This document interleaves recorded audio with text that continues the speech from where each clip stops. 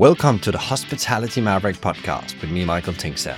We at Hospitality Mavericks are here to inspire leaders to create heart-centered and profitable businesses from the inside out, the kind that both employees and customers love and support. Thanks to BizSimply for sponsoring this episode as our show partner. And BizSimply is the all-in-one HR, workforce management, road and operations software designed and built by hospitality experts to make every shift run like clockwork. And we join forces to help the industry find new ways to become even more innovative in how we lead our people, how we operate, to how we grow our businesses, to how we serve our customers. Together we want to share strategies and tools that can make the industry thrive long term, not just survive. You know, the female element of it here, one of our investors said this wouldn't happen if you were men. And I think there is something in that. The feminine energy that we bring to this is very different to a model of the alpha out front. I will dive off the cliff first. You will all follow me. There is a singular direction. Actually, there's a collective of ideas that make BELU great.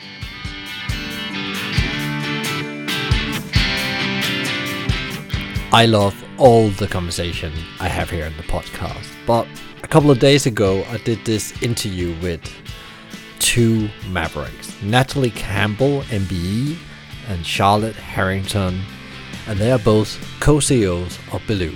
And that is a company that is changing the game when it comes to be a force for good. And their primary focus is they are a supplier of water to the hospitality industry. I went away from that conversation inspired and really believing there is great times ahead, because if we can just create more companies like this, we are on a really healthy path to build an industry that will not just thrive but also make massive impact. So in this episode, we delve into BELU's fascinating journey and explore how Natalie and Charlotte became involved in this incredible venture. We also talk about the core challenges BELU helps operators tackle within the hospitality sector, and how their unique business model drives social and environmental impact while maintaining strong profitability at the heart of what they do. Additionally, we also explore the power of collaboration between many of BELU's partners, and we shed a light especially on the relationship they have with water aid across the world. We also take a deep dive into something I think that will inspire a lot of you out there. How can you actually create a situation where you have not just one CEO, but two CEOs? And Natalie and Charlotte offers a glimpse into how that collaborative leadership approach really have helped them driving the business forward. They shine a light on how they have helped them navigating responsibility, making better decisions, ensuring alignment between BELU's purpose and values in every step of the way, both when it comes to how they lead themselves and lead the organization. If you like today's episode, it will mean a world to me if you can leave a review of the show on either on our website, Apple Podcasts, or Spotify. The better the views, the better the guest, and ultimately, the better the learning is for you. So now, I would say, grab your favorite beverage, settle in, grab the notebook, and enjoy lots of great nuggets on how you build a business that will make not just great results, but also massive impact. Well, it's not every day you are in the company of co-CEOs and at the same time talking about business as a force for good, which is a deep passion of mine and the whole purpose about the podcast. So I was so excited when BELU reached out and said, can we have a chat about the work we're doing? And I knew exactly what it was. I knew it was these water bottles I've seen in restaurants, but I actually didn't know myself the real purpose and the social mission behind. So this is what we're gonna, unwrap today with Charlotte and Natalie. And I'm super excited to have you here. Thanks for having us. Great to be here. Yeah, and we're meeting in real world, in person, which often after the pandemic have not been the first choice. No, but I mean, as the hospitality industry, the key thing is connections and seeing people looking in the whites of their eyes. So it's really important. Yeah, I love it. I love it. That's what I did before the pandemic, so I told you. So for people out there that was a bit like me, that said, oh, well, I know what it is, but I'm not 100% sure. Can you talk a bit about like your respective backgrounds and BELU, and then we can dive a bit into why you're involved and how the whole co-CEO thing works. But one thing at a time. Bit of context. What is BELU and what is your journey into it? Sure. So BELU was founded in 2007. It's a business that was founded on the basis that there was a better way to do business, and that through doing business, you could effectively help solve some of the problems. We happen to be in water, but in theory, this could be any business product or service. And it's just about the how we go about doing things that differentiates us from kind of standard businesses. Why did you end on water then? You said you can be in any business because the purpose in principle is so strong and deep. I think the passion was for supporting water projects across the world. So that's why that product category was chosen. But also to Reed Paget, who was the founder of BELU, he was, I would say, there was a vexation at going into hospitality and seeing imported water. And he saw it as a category that was ripe for disruption. Yeah. So the alignment with solving water poverty and then also this imported product that didn't need to be on the table, the two things collided and BELU was born. And let's start with you, Charlotte. How did you get involved with BELU? Because there was a founder originally, and I guess he's still in the shadows, or No, he hasn't been involved for many, many years. So he's never been involved since I've been in the business, and I joined back in 2015, going back a while. And at that point, the team was a team of about 4 people. We were trying to figure out how do we scale from that point. And I joined, having had a background of 15 years in retail, and myself had been looking for a new opportunity. Didn't really know what. Knew I didn't want to stay in sort of big traditional business. Knew that I couldn't go to charity because I would find that too bureaucratic.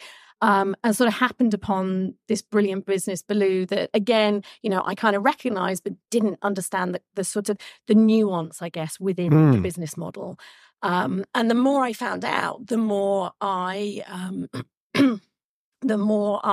I was curious, actually, as to how does a commercial business operate to then deliver more than just shareholder value.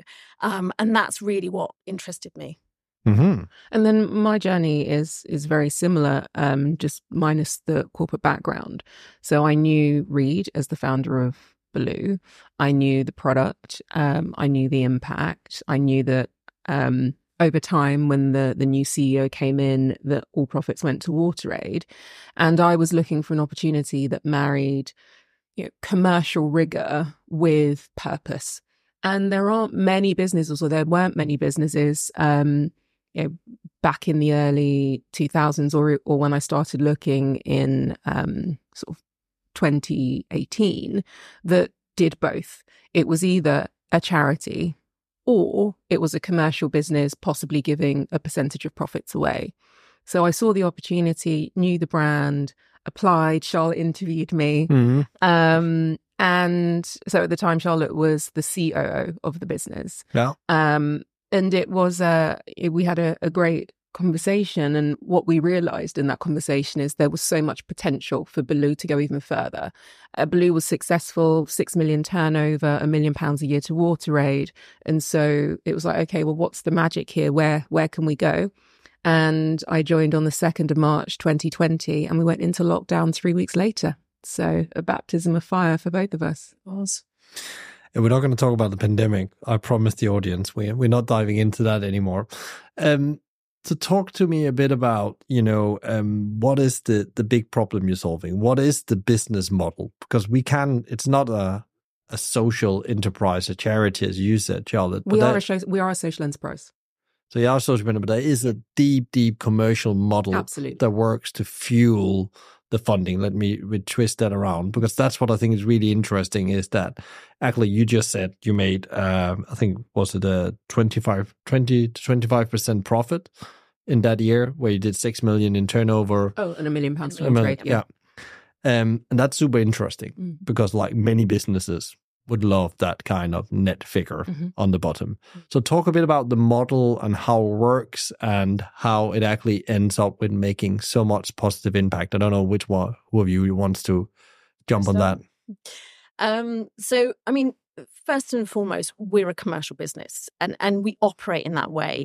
It's just that what we do with profits is the differentiator. So everything that we do, we partner with people to do manufacturing. They are long-term partnerships.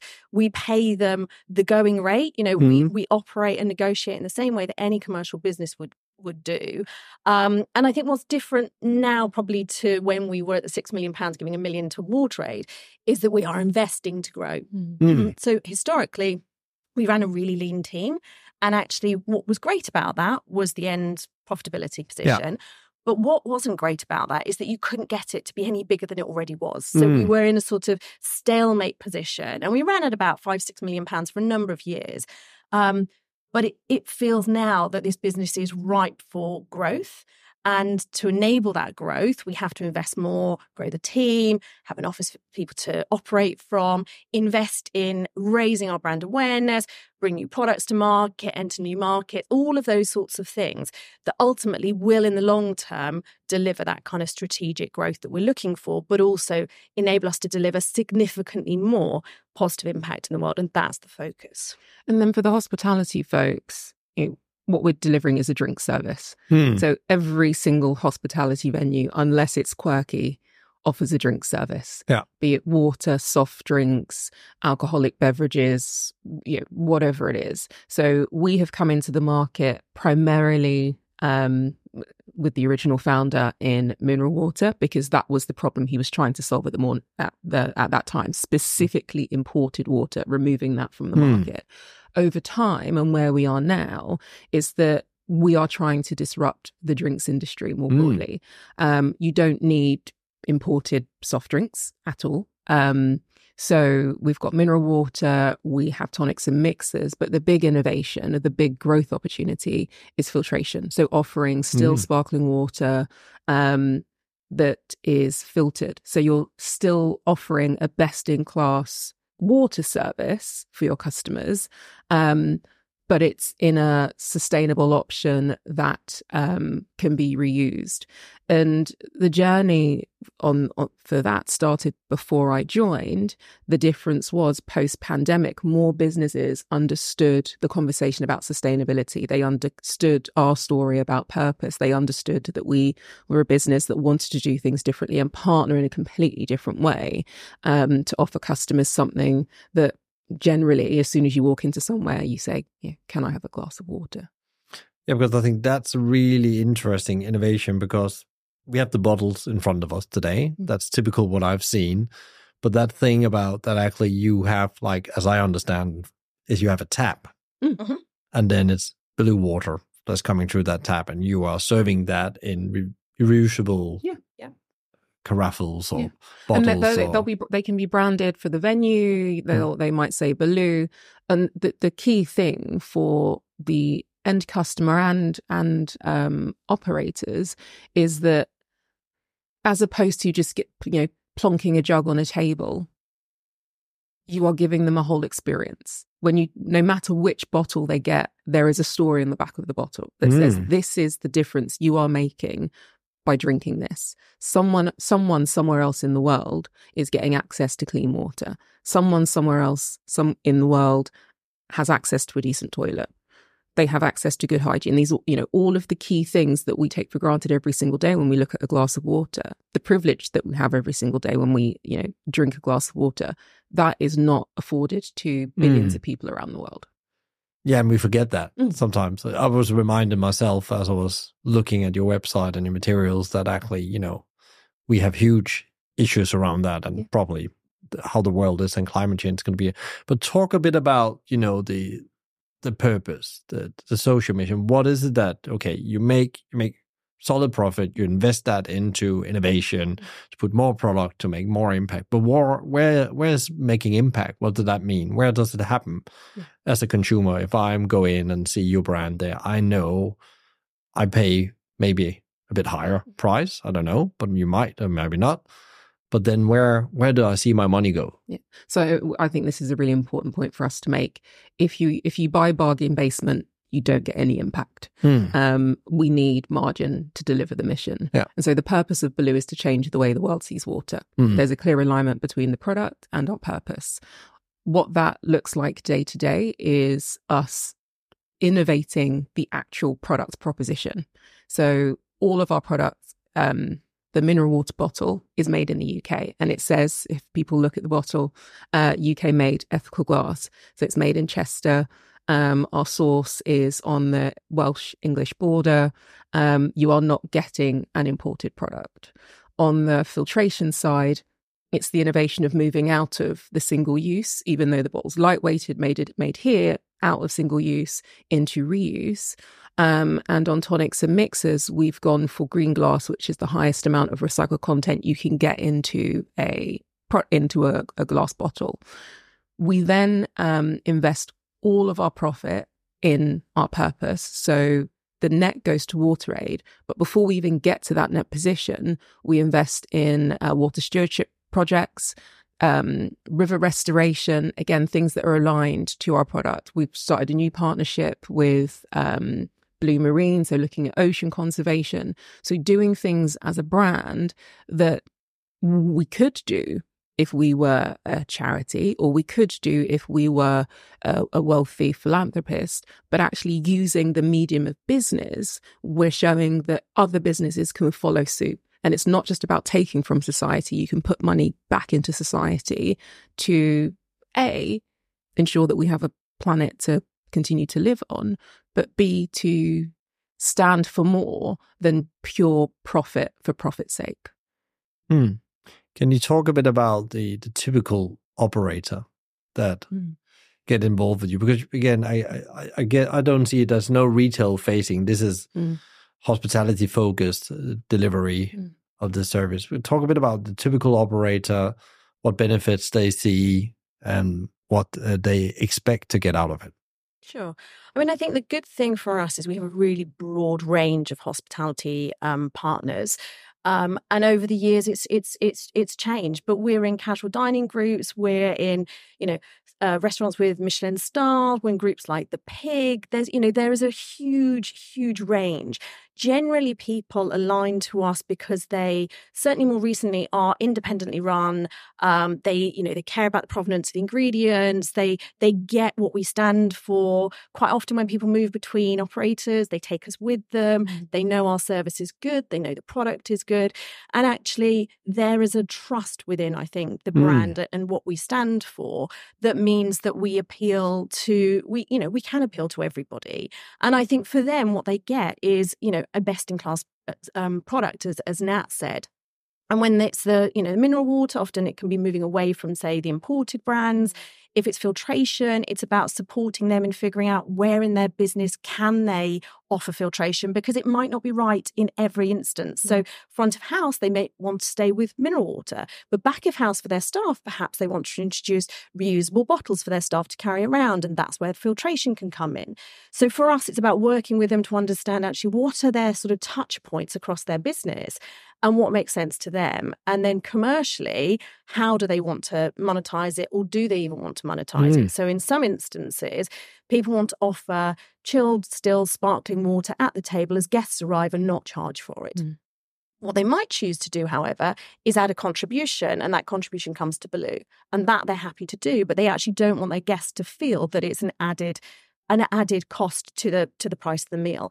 And that's what we have to work with them to understand, is what's that journey, what's that customer experience going to be, and therefore what in the portfolio products that we offer makes most sense for them. And I would add to that, we have wonderful customers. So Bruto, single site, glorious food, all about the experience, offering still and sparkling water, best in class table service, through to JKS, larger growing group, best in class table service as well, but a very different model when you walk in, multiple sites, multiple brands under one group.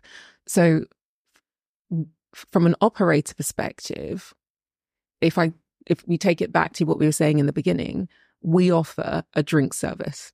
The operators then work out what sort of service they want to offer, and then look at our products accordingly. And the best thing I would say about us as a business is because we are independent and independently owned, we're flexible. We get the challenges of running the day to day, and so it's not just this is it. Take it or leave it. It's let's have a conversation. Let's go on a journey together, and let's create a drinks proposition for you that isn't just for today, but ensures you deliver your business goals over the long term. And for some businesses, let's be honest, water has a profit line against it. So what does that look like? What does it mean? What do you want the guest experience to be? We have that conversation. I love to work with the team over at BELU because they are always striving to get better. 1% better every day. So I had to share this with you because BELU have launched a new blogcast which highlights some of their favorite Hospitality Maverick podcast episodes over time. And if you're new or hardcore super fan of the show, this is a perfect opportunity to catch up with some of the standout episodes from our massive back catalogue. The BELU team has and will be extensively transcribing interesting moments from each episode while providing some new insights on our brilliant guests, the Mavericks. There's already some great write-ups with Mavericks like Chef Chantel Nicholson and the co-founder of Singerman's community of businesses, Ari Weinswine. Find them at bizsimply.com/blog and click blogcast on the right side menu. Enjoy.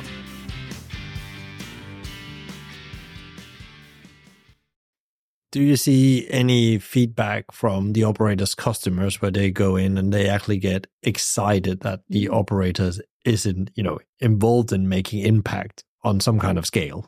Absolutely. World Water Day is our internal Christmas. World Water Day is towards the end of March. And for the customers that we talk about as being in the BELU collective, they share lots of assets. They talk about the collective contribution that we've given to WaterAid in that year.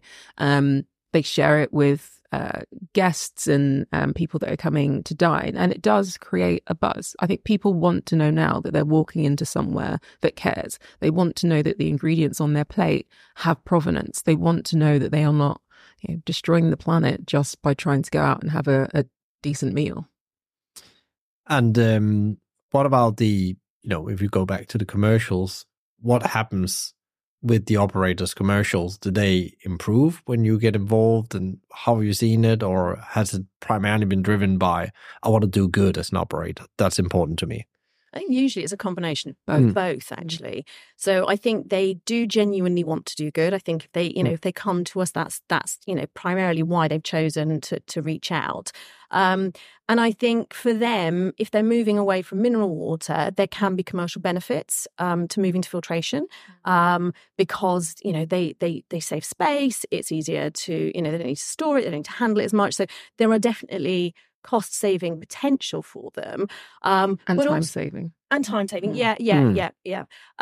So I think it is definitely a bit of both for them. And again, working with us to figure out actually what makes sense and where does it make sense, and should we start with a trial and one site and then roll out. And so actually for us, it's always about innovating with them and sort of taking a test and learn approach so that we learn as well as them learning. And the other benefit is, when you work with other drinks brands, they'll give you some umbrellas and they might give you some beer mats.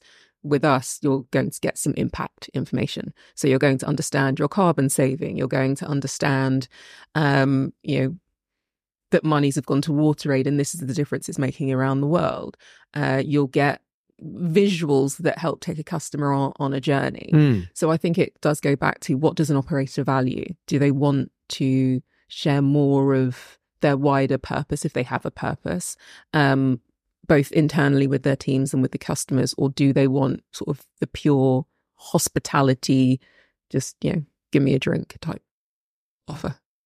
Yeah, that's very interesting. As I was looking through your website, I saw you have these customer tools, and I got very inspired to another venture I'm part. I thought, okay, this is great, because again, how do you bring the front line to talk about what you guys are doing with the water, or any kind of purpose activation that an operator is involved in? Because I totally agree with you. I think we are at a tipping point where people going to start asking these questions. And I hear that from people. They are talking about provenance. Where's the meat from?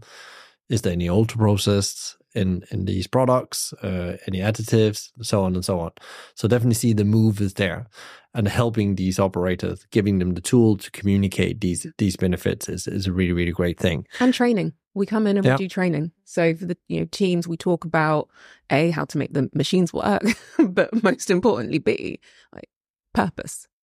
What does this mean? Not just the water aid impact, but the carbon savings, which for any operator, that's CPD. That's stuff that helps your teams feel invested in a business that's doing good. So we have a full wraparound package, which you don't necessarily get with other drinks suppliers, because the drink suppliers are just talking about, this makes a great cocktail, or maybe the flavorings. That's all fine. For us, it's what's the difference? What's the real difference? And it is that engagement that operators quite often want with their teams, or for their teams, so that their teams, they care about the products that they are putting out in front of a guest. They understand the water as much as they do the provenance of the meat, and what ingredients go into the dishes. I think they want their team, and their teams expect, actually, bigger businesses certainly, to have chosen their suppliers carefully and to consider what else they stand for, and how does that then align with their broader mission and purpose and objectives. And I guess the bottle is we didn't touch on that before. We're just thinking, is one of the most sustainable ways to deliver water. Glass still. People would say, is it plastic or glass? So from a carbon footprint perspective, an rPET bottle, so 100% recycled material, and 100% recyclable, is the best option. It has the lowest carbon footprint. Yeah. When someone tells you otherwise, just look at the data. Yeah.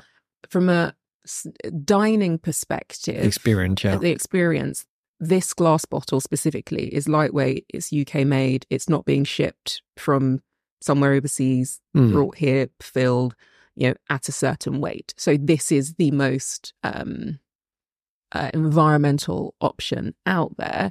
If you wanted to remove even more emissions and remove the single-use element, although when this is now challenged because we tested being able to reuse these bottles too, so we can reuse them, then you'd move to filtration, which then removes the logistical operations of deliveries coming in and out, so there's a carbon saving there. So it's a scale of where do you want to get to, because there are savings in multiple ways.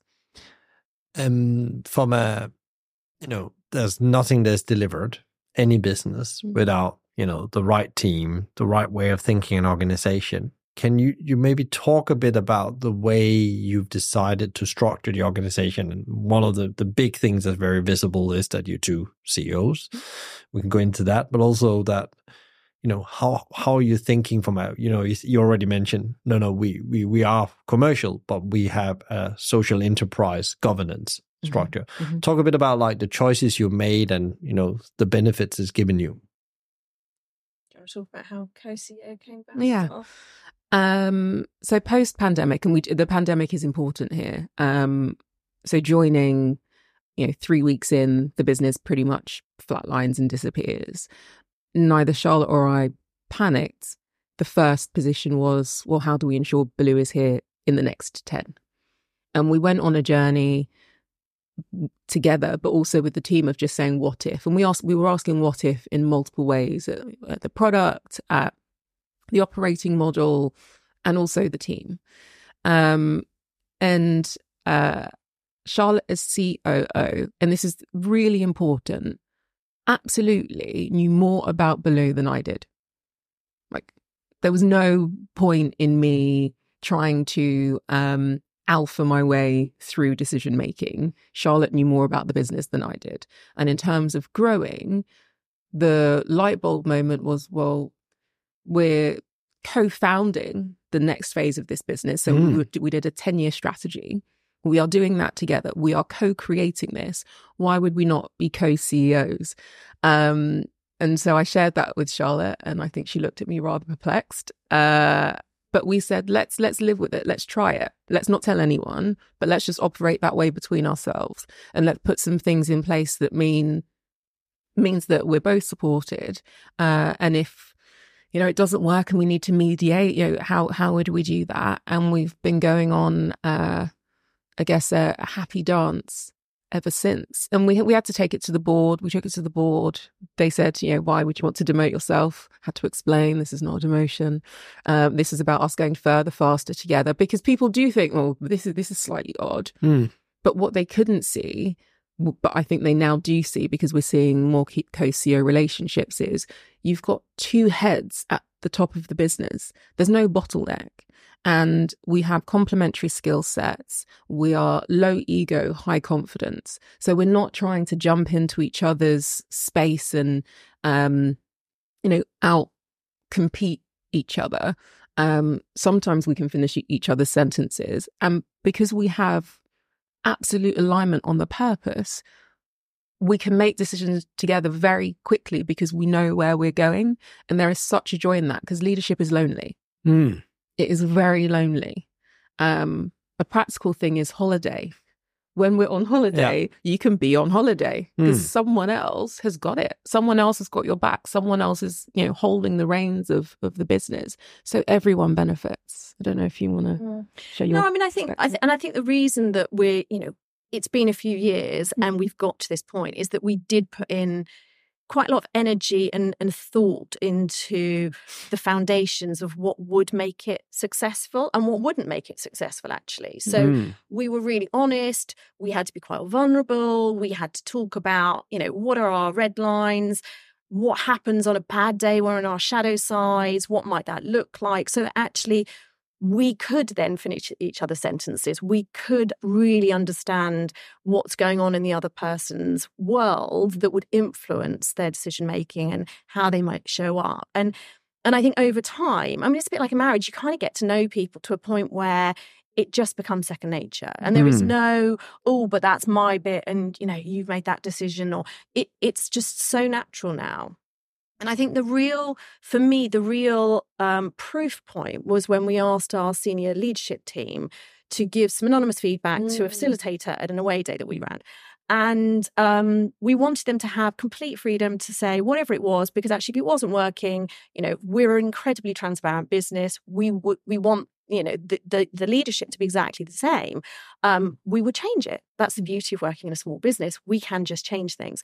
And it was incredible, the feedback we got. And that, there was no bottleneck. There was no uncertainty as to who to go to. They could see that we really did complement one another. And actually, more than anything, they believed that we would get to where we were trying to get to, albeit it's incredibly ambitious. And, it is really, going to be some feat if we get there, but we'll only do it with us leading and the team fully behind that and fully supportive, and the culture of the business in the right place. And I think that's what we've really focused on in the last 3 years is getting to a place where we had those really strong foundations to enable us to go faster. And then when things get tough, to keep going, not to find that that's when it flounders. And you can keep going because you've got backup. Yeah. And so some people might be thinking, is it a job share? We both work full time. We have different portfolios within the business. So there are some things that are always a joint decision. But Charlotte focuses on filtration, growth, international. My role for a long period of time, just because I was trying to understand what the business did, was recovery. Touch wood, we're out of needing that now, and a focus on drinks. The UK, I focused on people. Charlotte focuses on finance, and we still have that split. But we both look at processes. We both look at systems. We both operationally look at bits of the business, and we can both deep dive and jump into bits of the business too. We swap how we line manage our senior leadership team. So I started line managing the majority. Then Charlotte managed the majority. And it's almost probably every year to 18 months we switch. And so we both get different bits of exposure. The joy for me. So I think there have been 2 moments when I was like, this really works is, again, going back to the pandemic, I had just moved. It was lockdown number 3 or just the one that was in January. It was just horrid. And I messaged the team and I just said, look, I'm going to be discombobulated because I have no idea what's going on. And the thought of not seeing anyone for 3 months is just filling me with dread. And the whole team said, we've got your back. And then we had a senior leadership team meeting. I think it might have been a board meeting as well. And someone was talking and I was plotting through ideas in my head to me silently, but Charlotte could see that I had all of these ideas and the agenda moved on and I didn't say them. She was like, what were you going to say? And I was like, oh, how did you know I was going to say something? She's like, she can see my working out. And again, there's so much fun in that. And for people that are doing this alone, sometimes your leadership team won't step in and say, to the boss, what were you going to say? They will just continue to move on. But because there are 2 of us, we can look at what we're both doing in any given moment. If we're in a meeting, I'll be looking at Charlotte and saying, she's not buying this at all. We need to change tack. So yeah, there's a lot more joy in the day job. And we are employed. We are not co-founders of BELU, but there is a joy in having a job where you can show up and you can 100% be yourself. There's a couple of things I want to just touch on. The first one is that you talk about this vision. And one of the things I've learned, well, we did a piece back in the pandemic, where we went in and said, what are the 6 tenets of maverick leaders? And one of them was absolutely clarity of purpose and direction. So that means that you have a plus 5 to 20 year vision about where is this going and what kind of impact besides profit is going to happen. And it's a very detailed description in there. And I had a podcast with Ari from Singerman's talking about that. So we're not going to dive into theory there. But can you just give the audience a bit of a slice of what does BELU look like in 10 years' time? So, I mean, we've already said, our purpose is to change the way the world sees water. And more than anything, we need to figure out how we really bring that to life. So we're already aligned with WaterAid until 2030. We have the UN Sustainable Development Goals written into our articles. We're focused always on our kind of, we call it our 4 Ps framework. So it's really important for us that everything that we do is around our purpose. We then think about our people, and that's both our internal people, but also the people that we deliver social impact to, or that facilitate the money's being passed to them. We've then got our products, and then we have our profit. And actually, in that order, it makes a beautiful circular model that means that we can go anywhere and do anything. And I guess in the co-founding piece of the next 10 years that we alluded to, for us, this is about we call it our Go Big plan.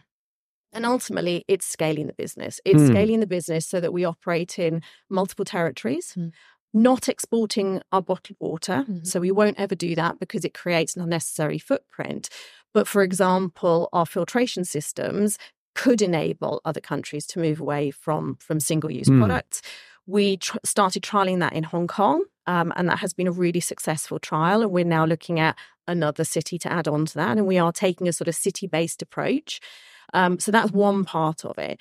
But actually, there's a huge opportunity in the UK market. We know that. Quite often, as you said to us at the beginning, people know BELU, and when they see the bottle, they immediately say, yes, I know that, but they don't know what we stand for. So what we really want to get to is a point where people understand the moment someone says BELU, what it is we stand for. Because for us, being a purpose-led business that then becomes a household name, I think would really be that recognition, I suppose, that we are a business, but actually we're a business doing things differently. And that in doing that, we can enable lives around the world to be transformed. We can support river restoration. We can support marine conservation. We can do all of these things and deliver the most amazing water service to hospitality venues across the world. I mean, that was beautiful. I was nodding like... That was quite good, yeah. I would say. So again, it comes from that clarity that you can actually do the co-CEO. And then you talked about something that has been up a couple of times on the podcast. You talk about ego. You talk about low ego. You had a concept for it. How do you make sure? Because as human, we all have egos, more or less, and needs to be managed in a way. You need to be very aware about your ego, and because sometimes you even don't know you are stepping on the other one. So how do you do that? How do you manage each other's ego? How do you manage your own ego? So I'm going to do the philosophical bit just very quickly.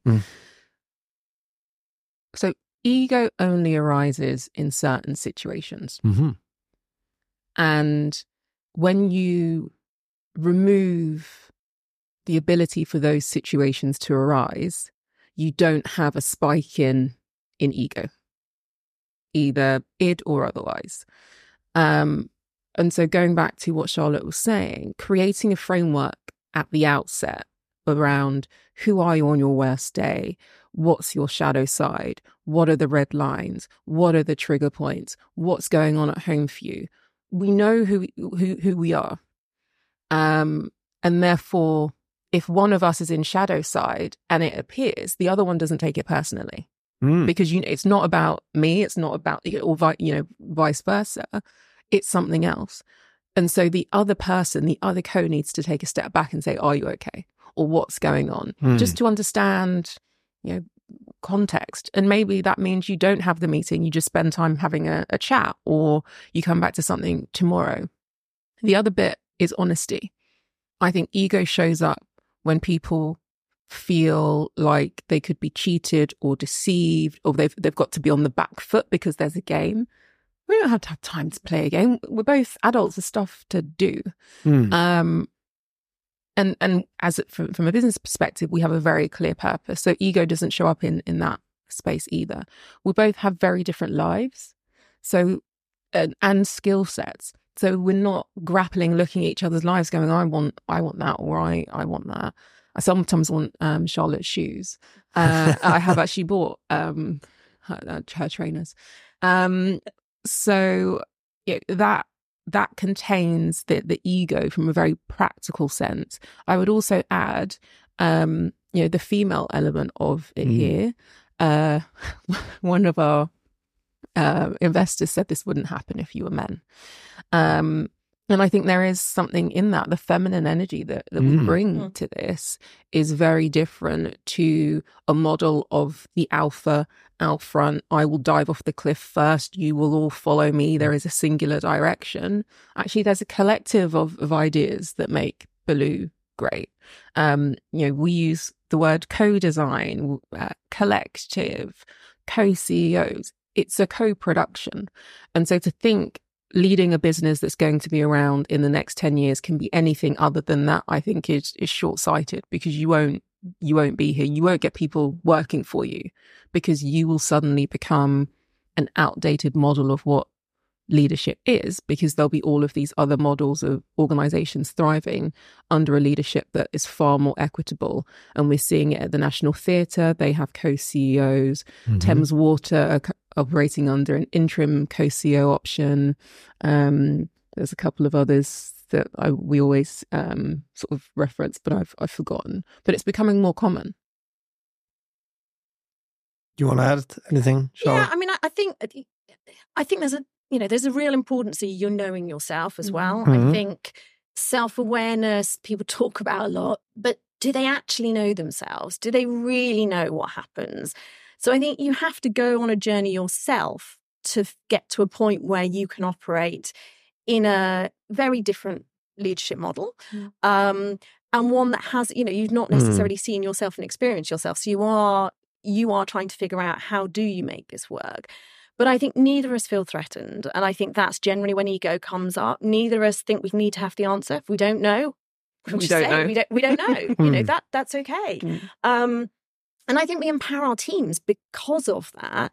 And it is all about collaboration and co-design. And therefore, why do we need to compete? I think that there's no hidden agenda here. There is no politics going on in the business, that there's none of that you tend to see in big businesses. That means that people are competing to try and get the next rung up, or that there's none of that happening here. And actually, we are genuinely aligned behind where we're trying to get to.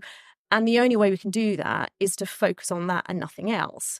And I think we are quite lucky because we have a really strong set of values, which we call our DNA, and we use that to guide our decision making. And so when things do get tough, you go back to those and you say, but what would we do under, in that guise? What should we be doing? And therefore that takes any heat out of it.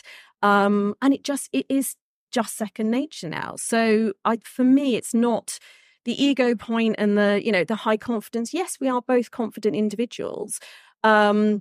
But we're not competing with one another. Our skills are so different that anyone who works with us would be able to see that there isn't confusion, therefore, actually, as well, as to who to go for what reason. And I think, the board have come round to it. The board think it's amazing. They love it. Genius idea. Yeah. So do you want to add coaching? Because some people say, I don't know myself and I have no idea what they're talking about in terms of shadow sides. Yes. So, I had the most incredible coach for about a year. I worked with her. And that was the revelation. So I'd done various things in my corporate career around Myers-Briggs and your insight colors and all of those sorts of things.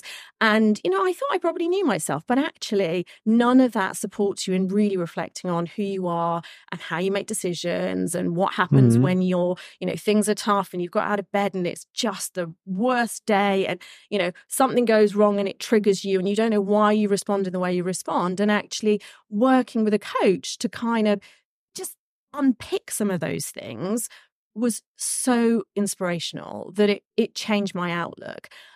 Changed my understanding, and gave me, I guess, a narrative to kind of correct myself so that I knew what was going on in my head before anyone else did necessarily. So that was hugely supportive. And she then supported us on the journey of going on that co-CEO journey. And she was the one that sat us down and sort of, she didn't actually say anything, to be fair, I don't think, but she was there. And she offered to be a mediator as well. So she said, if you ever need someone to sort of work things out, right, that's the process. So there was a process that we could go through, and we shared that with the board too. And we've never needed her. We've never had an argument. But it sounds quite interesting with what I've seen with anything, strategies, visions. When you write them down and you come back to them, actually you use them. You don't do the workshop and then put in drawer. You actually have a starting point for any conflict, any diversion, any bad day. That's where you start in a way. What do we actually agree? The constitution of the organization. Yeah. How does that trickles down? Because it seems like you're very aligned. How do you then use that to trickle that down to, because I guess the team has to go and deliver that.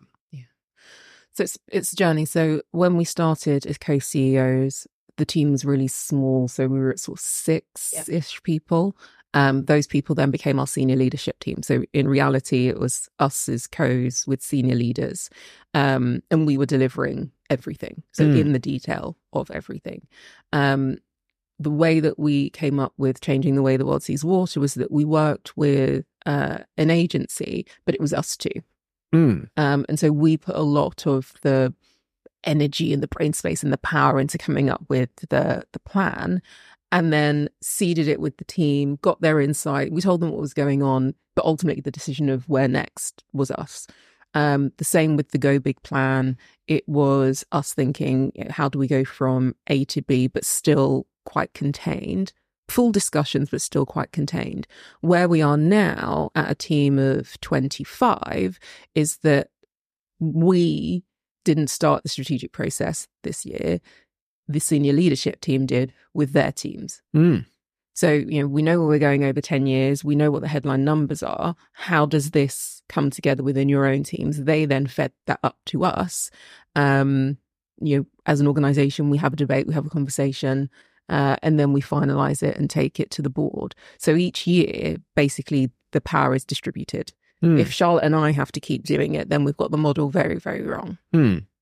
We also layer it into things like our impact report, for example. So, that features our DNA. So it's written there and it's referenced for the world to see. It's not, it's not something that sits on a meeting room wall that is never actually used. Our 4-piece framework is in our impact report. It sits in people's objectives. The document that we write the strategy up on is the same document that we've used for a few years now. So everything is sort of layered in so that subliminally everyone is thinking about it without even knowing they're thinking about it. So it isn't something that is a guarded secret that's hidden away. It's really integral to everything people are doing on a daily, weekly, monthly basis. I would add as well, I remember, early on in my career, you'd see the leadership in meeting rooms hacking away stuff. And it was always like, well, they do all of the thinking and then we do all of the work. Georgie's in the room at the moment. I would hope it doesn't feel like that. It's an open conversation. Strategy lives with everyone in the business. Good ideas lives with everyone in the business. And we have a clear timeline around when these decisions need to be formalized into something that needs to go to the board along with a budget. But again, it goes back to the way we lead. The idea of the single person with all of these great ideas leading this business in a superb way is just completely outdated. Your talent is your talent for a reason. They're there to drive the business forward in different ways based on their roles, but that's what they're there to do. And so both of us try to, I hope more than try, we focus on nurturing that so we can be CEOs, because for a long time, because we've been so much in the detail and in the weeds, before Georgie joined, I was doing social media. So, in the weeds of stuff, Charlotte's still sourcing bottles. We're better CEOs and we're better co-CEOs when we get to come out of that detail, when we're not in the weeds, and we can think long term. So we can think beyond the 12 months and start saying, okay, well, if the goal is that in 5 years, what do we need to be doing today?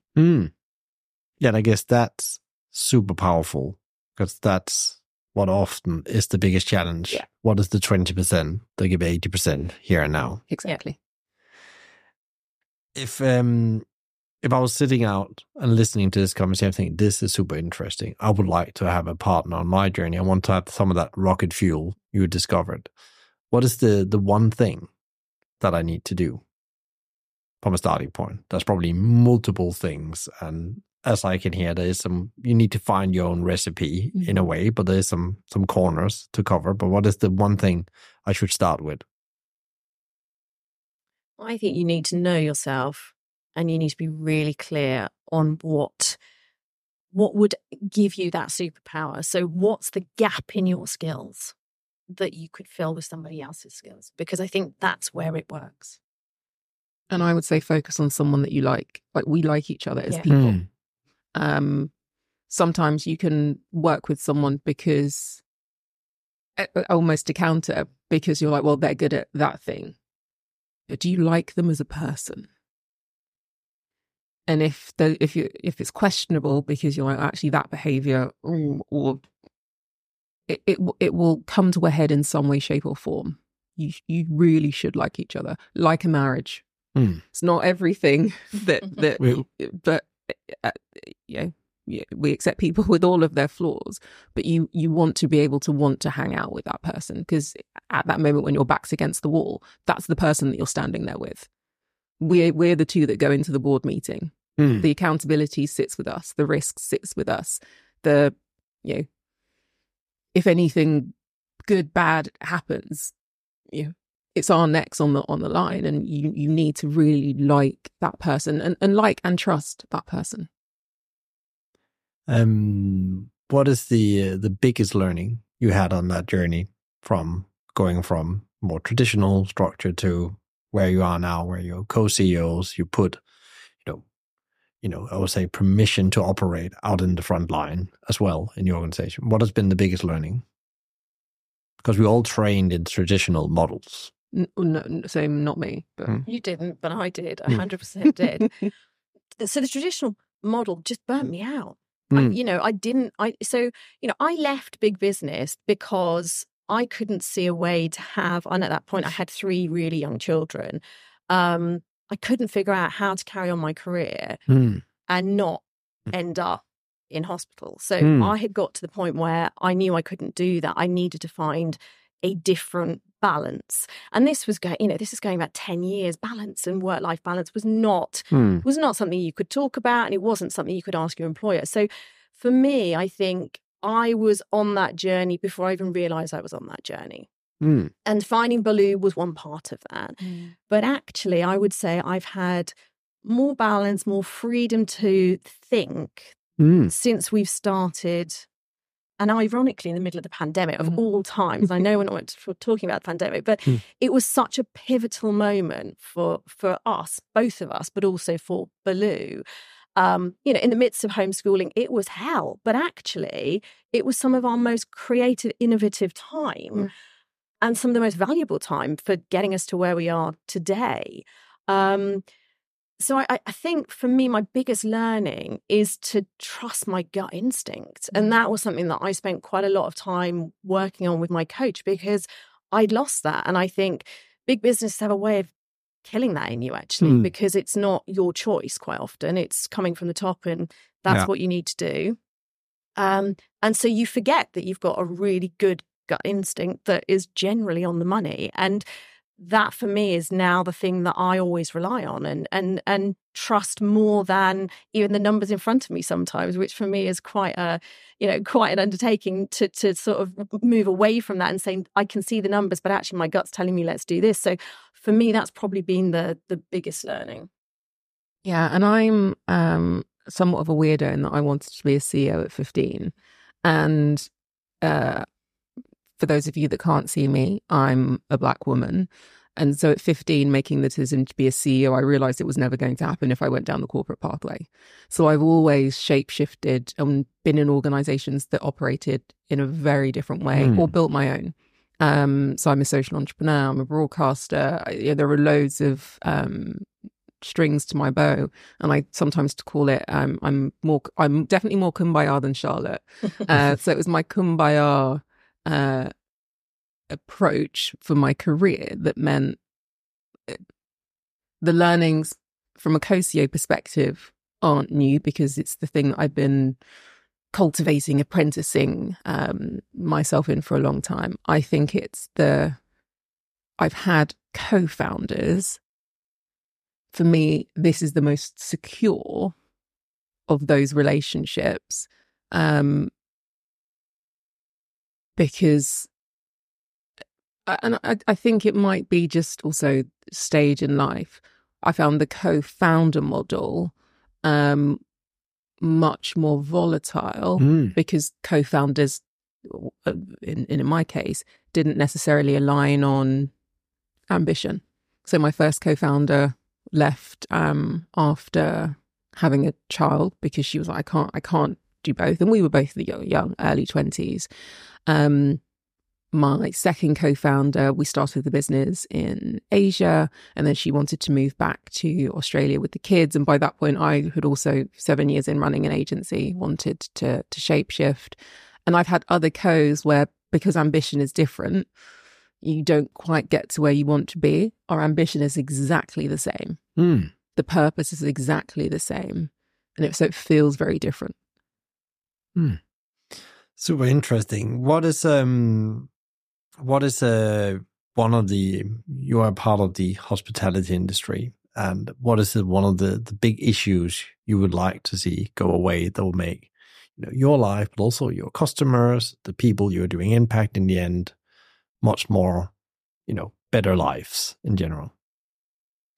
The go away, I think, is the interesting part of that, because instinctively I would say any form of imported water, but then you get into, but does the same go for wine? It's like, well, we do a great trade in UK made wine, but I do like a Primitivo. So what's the one thing? I think caring. So going beyond service, going beyond the food on the plate, and looking at your why as a venue. Looking at your what else could you do? How else could you show up in the world to have a positive impact on people and planet? And if all businesses looked at every aspect of what they were doing, and it's hard if you're an operator and it's a small local restaurant, but if you've got a procurement team, you absolutely should be looking at every aspect of your business and working out how can I make sure it's UK made, locally sourced with provenance, and then, pay accordingly, because there is a cost implication. But you look at it in the round. Short supply chains were a godsend during the pandemic when you couldn't get anything. Short supply chains were a godsend post-Brexit. There are benefits. People can see it with provenance of food, but they haven't figured it out in terms of everything else. And I'm thinking about the hand soap in the bathroom. I'm thinking about the products. If you're doing a new fit out, where are your products coming from? Do you need to be buying everything completely brand new? Could it be more sustainable? Just a bit more care and attention to those things. Is there any specific thing that you're very excited about right now? Could be BELU on your own journey as leaders. Global? Yeah, I think global's quite exciting for us. I mean, it's quite a departure from our Yeah, Hong Kong feels far away. Well, and it was Hong Kong because they came to us. They found us in the, again, it's serendipity in the midst of the lockdown, when normally any requests for, BELU going abroad, we say we'd love to, but really sorry, unintended consequences, higher carbon footprint, we just don't do it. But actually we had no incoming inquiries. And so on this occasion, it was also a really, really important hotel group. So we had 2 calls, in fact, in quite short succession. So one was from Swire Group and the other was from Mandarin Oriental. They're not the kind of calls that you don't respond to. And so our head of biz dev at the time said, yeah, I'll have an initial conversation. Let me understand what you're trying to do. And it sort of went from there. And we decided that, what was the worst that could happen? We could trial it and we could see if the BELU brand resonated beyond the UK. And we'd just go and see, where it took us. And it transpires that actually their government have brought in a piece of legislation that means that they are having to reduce their reliance on single use. A lot of what they bring into the country is imported. Actually reducing their carbon footprint, reducing the way in which they serve water is a huge win for them. So it was just the right time. And, we were just in the right place at that point to say, yes, okay, let's see. And it's sort of gone from there. And I think having tested that in quite a small way, we've got about 15, 20 customers out there now, some great names, and they want to take us to their other cities. So we are now looking at how do we scale that and what does that model look like? And we've now put one of our senior leadership team as our global growth director to enable us to have single focus on that. We couldn't do it as a sideline to the UK business. So the UK is still a huge growth opportunity, but the global bit is quite exciting, because when you look at the number of social enterprises who exist beyond the UK, it's really, really small. So if we could crack that in a way that is sustainable, that delivers impact, and that enables those hospitality venues in those cities to do something that is quite groundbreaking in those markets, then that's amazing. And it's it's uncharted territory for us. So it is quite challenging, and the cultural differences are very, very apparent, but they are so keen to work with a British brand that there is no reason for us not to succeed and not to do it. So that probably is our most exciting. And doing all of that without exporting. Yeah. So, this is a different product set within the business. That also then requires a big servicing element too. And I think that's the big win. Yeah. It's an evolution of the business model. Yeah. And it's an evolution that has happened during a time when lots of businesses were trying to recover. And going back to the co-CEO bit, I've never been to Hong Kong. I don't deal with anyone in Hong Kong. Charlotte's been twice. If there was just one of us at that initial stage between Claire, who was then called Director of Business Development, that would have been a big stretch. But with two brains, I could stay focused on UK and drinks. And Charlotte and Claire could absolutely get on with that. And even to today, other than from a brand side, I don't get that involved in global at all. I think it's very interesting as well how you talk about scaling the blueprint and the story, not so much about physical assets you're scaling and moving across resources, which I think is really interesting and also a different way of scaling a business in a way and make huge impact. Yeah. Because you might not be able to sell the same solution, but the purpose is the same. And you can build from there the how and the why in principle. If just a quick question to both of you, I would love to hear, because now we talked a lot about the role as co-CEOs and how that impacts the business and how it makes the business deliver on a very high level. But what is your like personal hacks for, getting out of bed? We talked about that, and actually, wire yourself, set yourself up for success every day. Maybe start with you, Charlotte. Oh, personal hacks, good Lord. 3 kids. Yeah. They get you Good out. diary management. I guess my strength is my organisation. So I've always been very able to juggle a lot of different things. So for me, it's about having a method to manage the chaos within my life that the 3 children bring me, as well as the joy, and being really focused on what I need to achieve in any given day or week. And also giving myself time and I schedule time to have thinking time so that actually I can then think more long term, because there is a risk, especially because I quite like the detail, that I end up back in the weeds of the business when I don't need to be in the weeds of the business so much. And whilst it's good to kind of occasionally deep dive and, and make sure that you're still on the pulse, actually the real value that I can bring is looking beyond the next year to the next 2, 3, 4, 5 years. So making sure that I do that, not necessarily on a weekly basis these days, but, monthly, some time to think, to make sure that we are still focused on that go big plan, for me is really, really critical. And that all comes down to organisation of my time and choosing, where I spend my time. Yeah, the 20%, the give 80. Yeah, love that. Yeah. Natalie? And the same, I'm a juggler. I'm currently running as an independent candidate for Mayor of London, in addition to the day job, again, only possible with a co. And the thing that means that I can process and get through tasks is really being able to take that helicopter view and say, in 5 years, what does this look like? And make the right decisions quickly to then enable other people to get on with stuff. So the dynamic for a long time between Charlotte and I was me asking Charlotte, do you want to listen to this podcast, or do you want to have a read of this thing just to step out of the day to day? And now Charlotte's suggesting podcasts and things to read to me. Love it.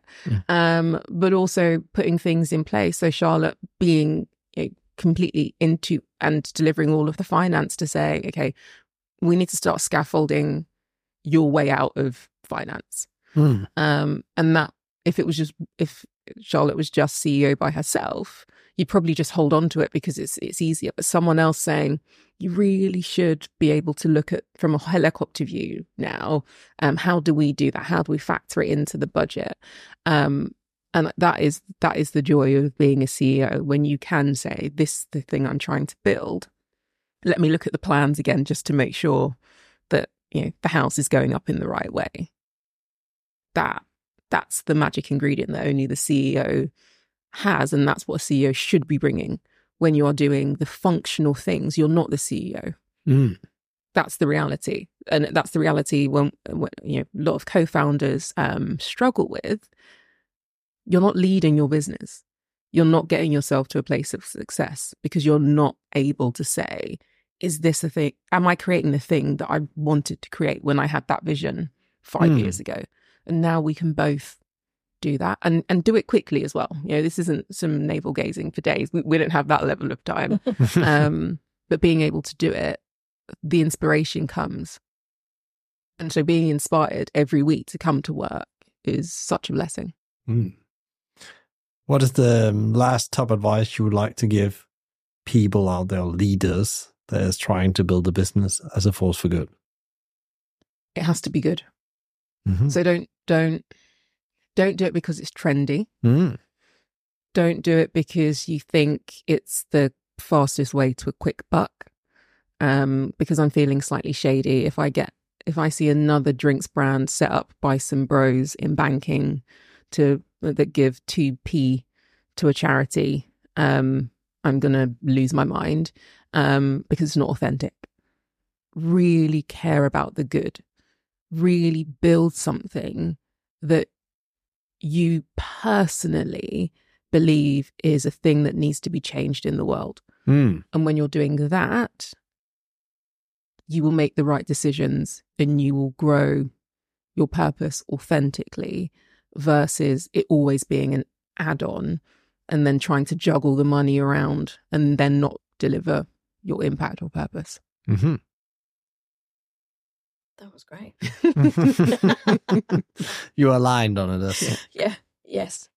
I think there's a lot of people that that talk the talk, but don't follow through honestly. And I think that's a huge frustration. And purpose has become a bit of a buzzword.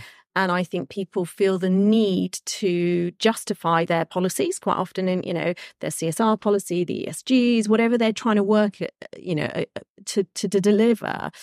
But sometimes they don't have that integrity. And I think that's the piece that is really misleading the general public. And I think that's the dishonesty that's in the marketplace at the moment. And I think it's really hard to rise above that. So I think you have to be doing it for the right reasons.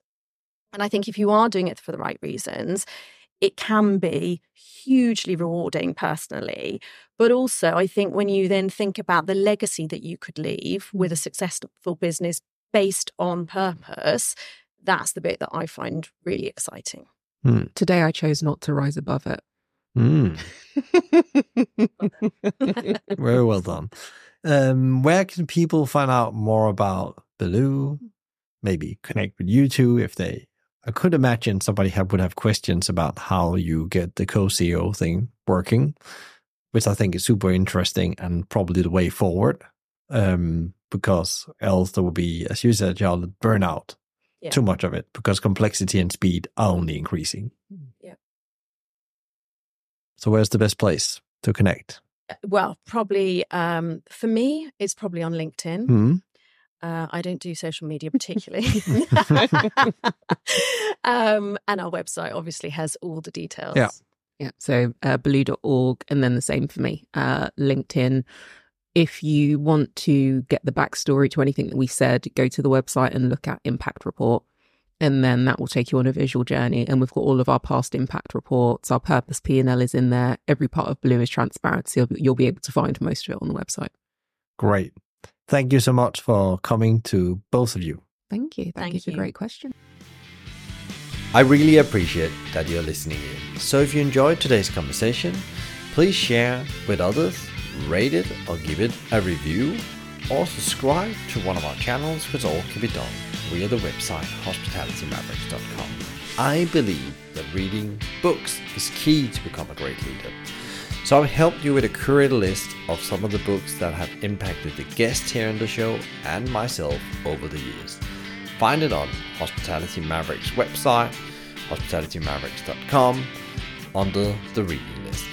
A big thank you to BizSimply for supporting us, bringing great insights, strategies and tools to help leaders to become better every day. Check them out at bizsimply.com or on their social at bizsimply or bizsimplyhq. You can also email them directly at podcast@bizsimply.com. If you have any ideas and feedback for the show or other thoughts, reach out to me via LinkedIn or my email, michael@hospitalitymaverick.com. I'm Michael Tingsager, and you've been listening to the Hospitality Maverick podcast show. Be Maverick.